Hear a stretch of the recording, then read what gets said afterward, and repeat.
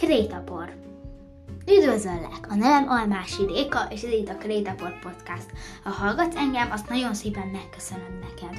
Ha már úgyis itt vagy, nézz rá az Instagram oldalamra, ami a Krétapor.podcast néven található meg. Ha továbbra is hallgatsz engem, akkor meg kell tudnod, hogy nagyon őszinte vagyok, és mindenről azt mondom, amit én gondolok. Ha neked ezzel bármi problémád lenne, nem kell tovább hallgatnod. Én kellőzetlenül elmondom a dolgokról, amit akarok. Komolyabb témák, például feminizmus, önértékelés, depresszió, stb. Maradj velem, és mindent megnézünk. Nyugodtan írjatok az Instagram oldalon tanácsokat, tippeket is. Almási Réka voltam. Krétapor.